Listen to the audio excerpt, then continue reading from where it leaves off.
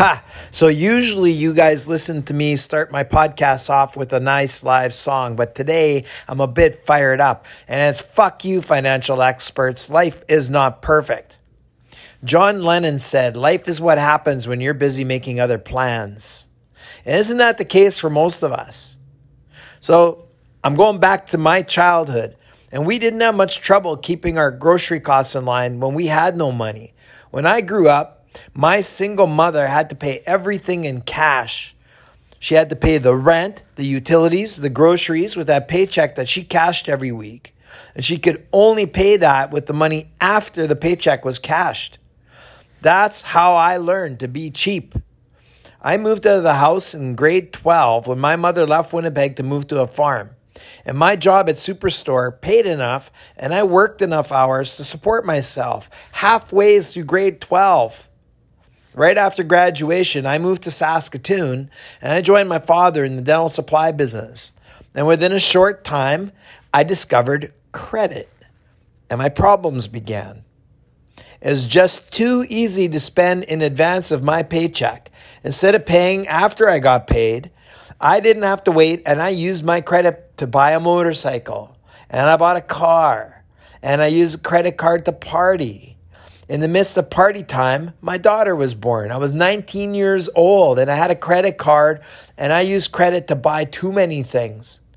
And now this credit card was used to support a family at 19 years old. I always paid the priorities first. I paid my rent. I paid my utilities. I paid for my phone. I paid for my gas. However, the credit lessons started to begin. And as a dumb kid, I decided somewhere along the line I had good credit and I could go buy a Trans Am. Like I needed a Trans Am with a baby seat in the back. Yeah, sure I did. And that's when my problems really started to begin. Because I was living in a trailer, and when you have a trailer, you have to pay for a lot.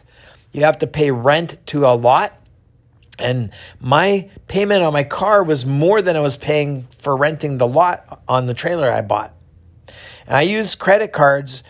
I used credit cards to pay for things like baby clothes and different furniture and things that I needed to get by. And I started only making minimum payments because I didn't have enough to pay my rent otherwise. I never, ever caught up. And eventually get to the point where the minimum payments start to get disregarded.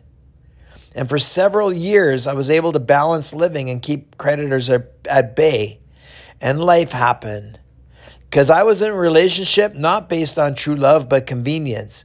I had a baby girl, and soon I had another one. And I was in debt up to my eyeballs, and I had a high-risk interest rate on the loans that I had. And these are rates that we don't even know today. When I was 18, 19, 20, 21, you're paying interest rates that are 10%, 12%, 14%. And once you're a credit risk, I can't even tell you what the amount was, but I'm telling you, I was making interest payments only. I was never getting ahead. It's the kind of interest rates that you will never pay off. And somewhere along the line, as I was working in this family business, my dad decided to exit the dental supply business. And we sold to Sinclair Dental. And that didn't help matters. I was in a position working for a new company, a new owner, as a young single father. And I was soon going through a divorce, and I no longer was supported by the family business. I was in debt beyond my abilities, and it forced me into a bad position in life, working in a job that I didn't enjoy at the time because of what I was getting paid. I was getting abused. And all in the same time, I'm going to court, paying all the costs of legal action against me, and it only made it worse. My paycheck was garnished, and I no longer owned a home. I was renting. My 4-year-old car had over 400,000 kilometers. It was actually an old station wagon, a blue Cavalier station wagon. And I couldn't afford to buy a new one. And you know what? This is right around Christmas time when I was having the worst problems and my transmission broke down. And I had to get towed and cleaned out my account paying the towing bill because I couldn't afford to put anything else on my credit card because it was over the limit. I gotta say though, I'm always proud that I found a way to deal with issues. I could have easily declared bankruptcy at that time. I actually explored the option. I tried to petition the courts at the time to reduce my child care and my alimony, and I partially won. I was given 2 years of alimony, and my ex-wife was told she had 2 years to find a way to help earn a living for herself. I still had to pay for my child support because my kids were young, and I didn't want to change that part for them. I wanted to make sure that they had a decent life. But still, 2 more years of paying out more than over half of what I earned, which is about $40,000 a year at the time before tax and my expenses, it was a start. I sold all my assets and my retirement plans got cashed out, and I had to change jobs. And I searched for a company that would pay me enough to pay my bills. And a company called Arcona was starting up. And the owner gave me a personal loan for over $30,000 at that time to bail me out of debt. He guaranteed me a minimum amount as I worked for him that would service the remainder of my debt, help pay my rent, gave me enough to get a new vehicle and get back on my feet. He gave me a personal loan that I could pay back interest-free. And you know what? It saved my ass. So for the next 15 years, I spent doing all those things, doing what we're told to do. I put away everything I could afford in an RRSP, which was after I paid all of my other expenses, including my child support, which was still taking up the majority of my paychecks. But I was able to buy a house, a small little house in the bad part of town, but I got equity in it, and it actually started to go up in value. I leveraged that asset as quickly as I could, but mostly I worked my ass off to pay back my debts in a very short amount of time. And I forced myself to save and to invest. I wasn't one of those people who was going out and spending my money eating out. I was eating the macaroni and cheese at home like many of you are as you're paying off your student debts. And I'm paid commission and I pay my own expenses. So I really watched my expenses. I made sure I had a very economical car that I put a lot of miles on, and I watched how much gas went in there. I mean, I knew my gas mileage to the penny. If I had an opportunity to take a cheap hotel room out of town instead of staying in a town where there was a more expensive one, I stayed out of town. I didn't eat lunches sometimes. I would pack my bags and bring my lunch in my car. I had to build my business from the ground up again. And it's pretty hard to be in a competitive business like ours as a salesman, despite what some people think. I got to say, even, we owned our own business. I know the profit margins. And you have to understand, and a lot of you may not even remember Healthco or Denko or any of the Dominion supplies like my dad and family businesses that had to consolidate or go bankrupt. That should prove the point about how difficult the retail business is in our business. It's hard work and it takes smart investments and a large volume that ultimately help you pay your bills and keep you afloat. And I know you know what I mean because you also have that same perception of the business that you are in and the large amount of education and all the hard work and sweat and the macaroni and cheese that you had to eat while you went to school and the debt that you've accumulated. The perception and reality of owning a business is not what some other people may think. Paying for life is not what some financial planners ever tell you. And it's the thing that pisses me off. Because when I watch these commercials on TV and I listen to these people tell you about these business models, and it's all based on these perfect scenarios. And you know what? Fuck them. The fact is, life happens.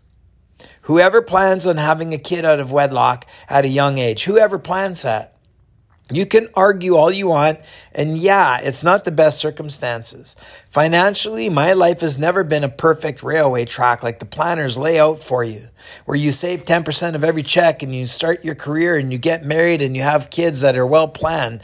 You maximize your retirement, you pay off your mortgage early, you save enough for your kids' college fund. They forget about all the people that live check to check and have these huge debts, student debts. How about the mortgage? How about when life happens and the costs and risk and liabilities to open a small business, do they tell you that you're going to take out all the savings that you put aside and put it all into a building and then into building a business and then go out and borrow as much as you can possibly borrow from friends, family, and banks? And that amount that you need to reinvest when things start going well, that boom, you need to put even more into it?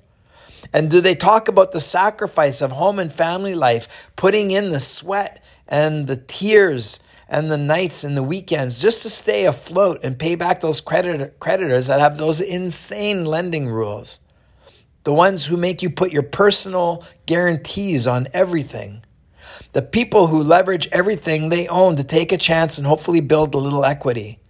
And then you get sick and you can't work, or you get divorced, or you have family issues. You have family that needs your help and you have to help support them.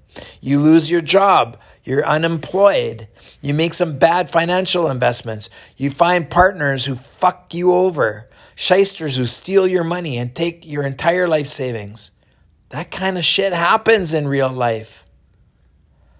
It often feels like my life seems to revolve around all these different lessons, where I had kids too soon and I've been divorced and I found the wrong partners and I've put money into those investments that were supposed to pay me back $1 million and $1 billion. One of the biggest financial fraudsters in all of Canada history, one of those Ponzi schemes that got me to invest everything I had for savings at the time and ended up being a big shyster. It happens. And divorce. And you know what? For me, again, another divorce. The lessons I learned over all the years and built my finances back up, and I thought I had my life on track, and there's no time to waste because I already did it once. The second time around, instead of arguing and paying lawyers, I learned my lessons the first time. And most important, I'm not going to sacrifice my happiness. So I settled quickly, amicably, and I moved on. I split everything in half and let's go. I'm in my mid-40s. I have no time to waste. So here I am today on my 53rd birthday, still saving over 25% of what I earn. I'm maximizing and using that cash to pay off the mortgages, leveraging my current assets and taking more chances than ever than maybe most people would want to take at this age. And I have the most amazing and supportive partner, and I've never been happier in my life. As a matter of fact, where I'm sitting right now, I said how much of a blessing my life is. I can't believe where I am in life and the people I have in my life.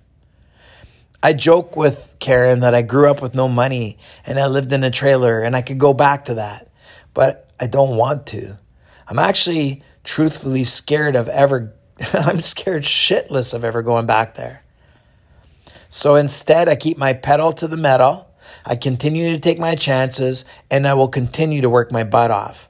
My business is never closed, and I love what I do, and I keep learning new ways to do what I do, and it will never be better than it is today. And what's the whole point of this rather long story? It's this, because I hear all this pessimism in our business, how crappy things are and corporates taking over everything. And from the point of view of being a sales rep, if you're listening to this, that it's a shitty time to be a rep because we're going backwards. I'm like, take control of those reins and you make the future. You decide on what you're going to do next. Because no matter where you are and what point you are in life, it's going to keep happening. Only you control what's going to happen next. And knowing and working with so many people over the years that have successfully transitioned their debt into tidy security for themselves and their children, I know it can and it will continue to be done.